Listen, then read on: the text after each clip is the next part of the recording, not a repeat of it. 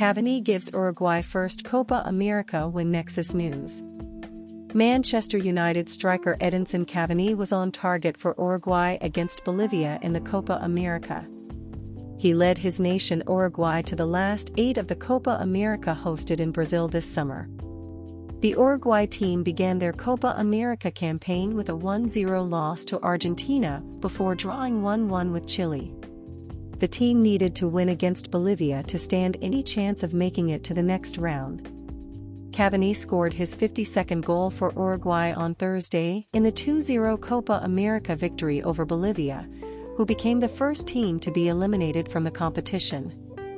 The first goal of the match came from Bolivia goalkeeper Carlos Lampe, who scored an unlucky own goal to open the scoring but at times almost single-handedly kept his side in the game.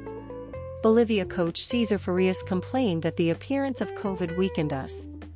"We've played well, we tried to play without making mistakes, but we didn't have any luck."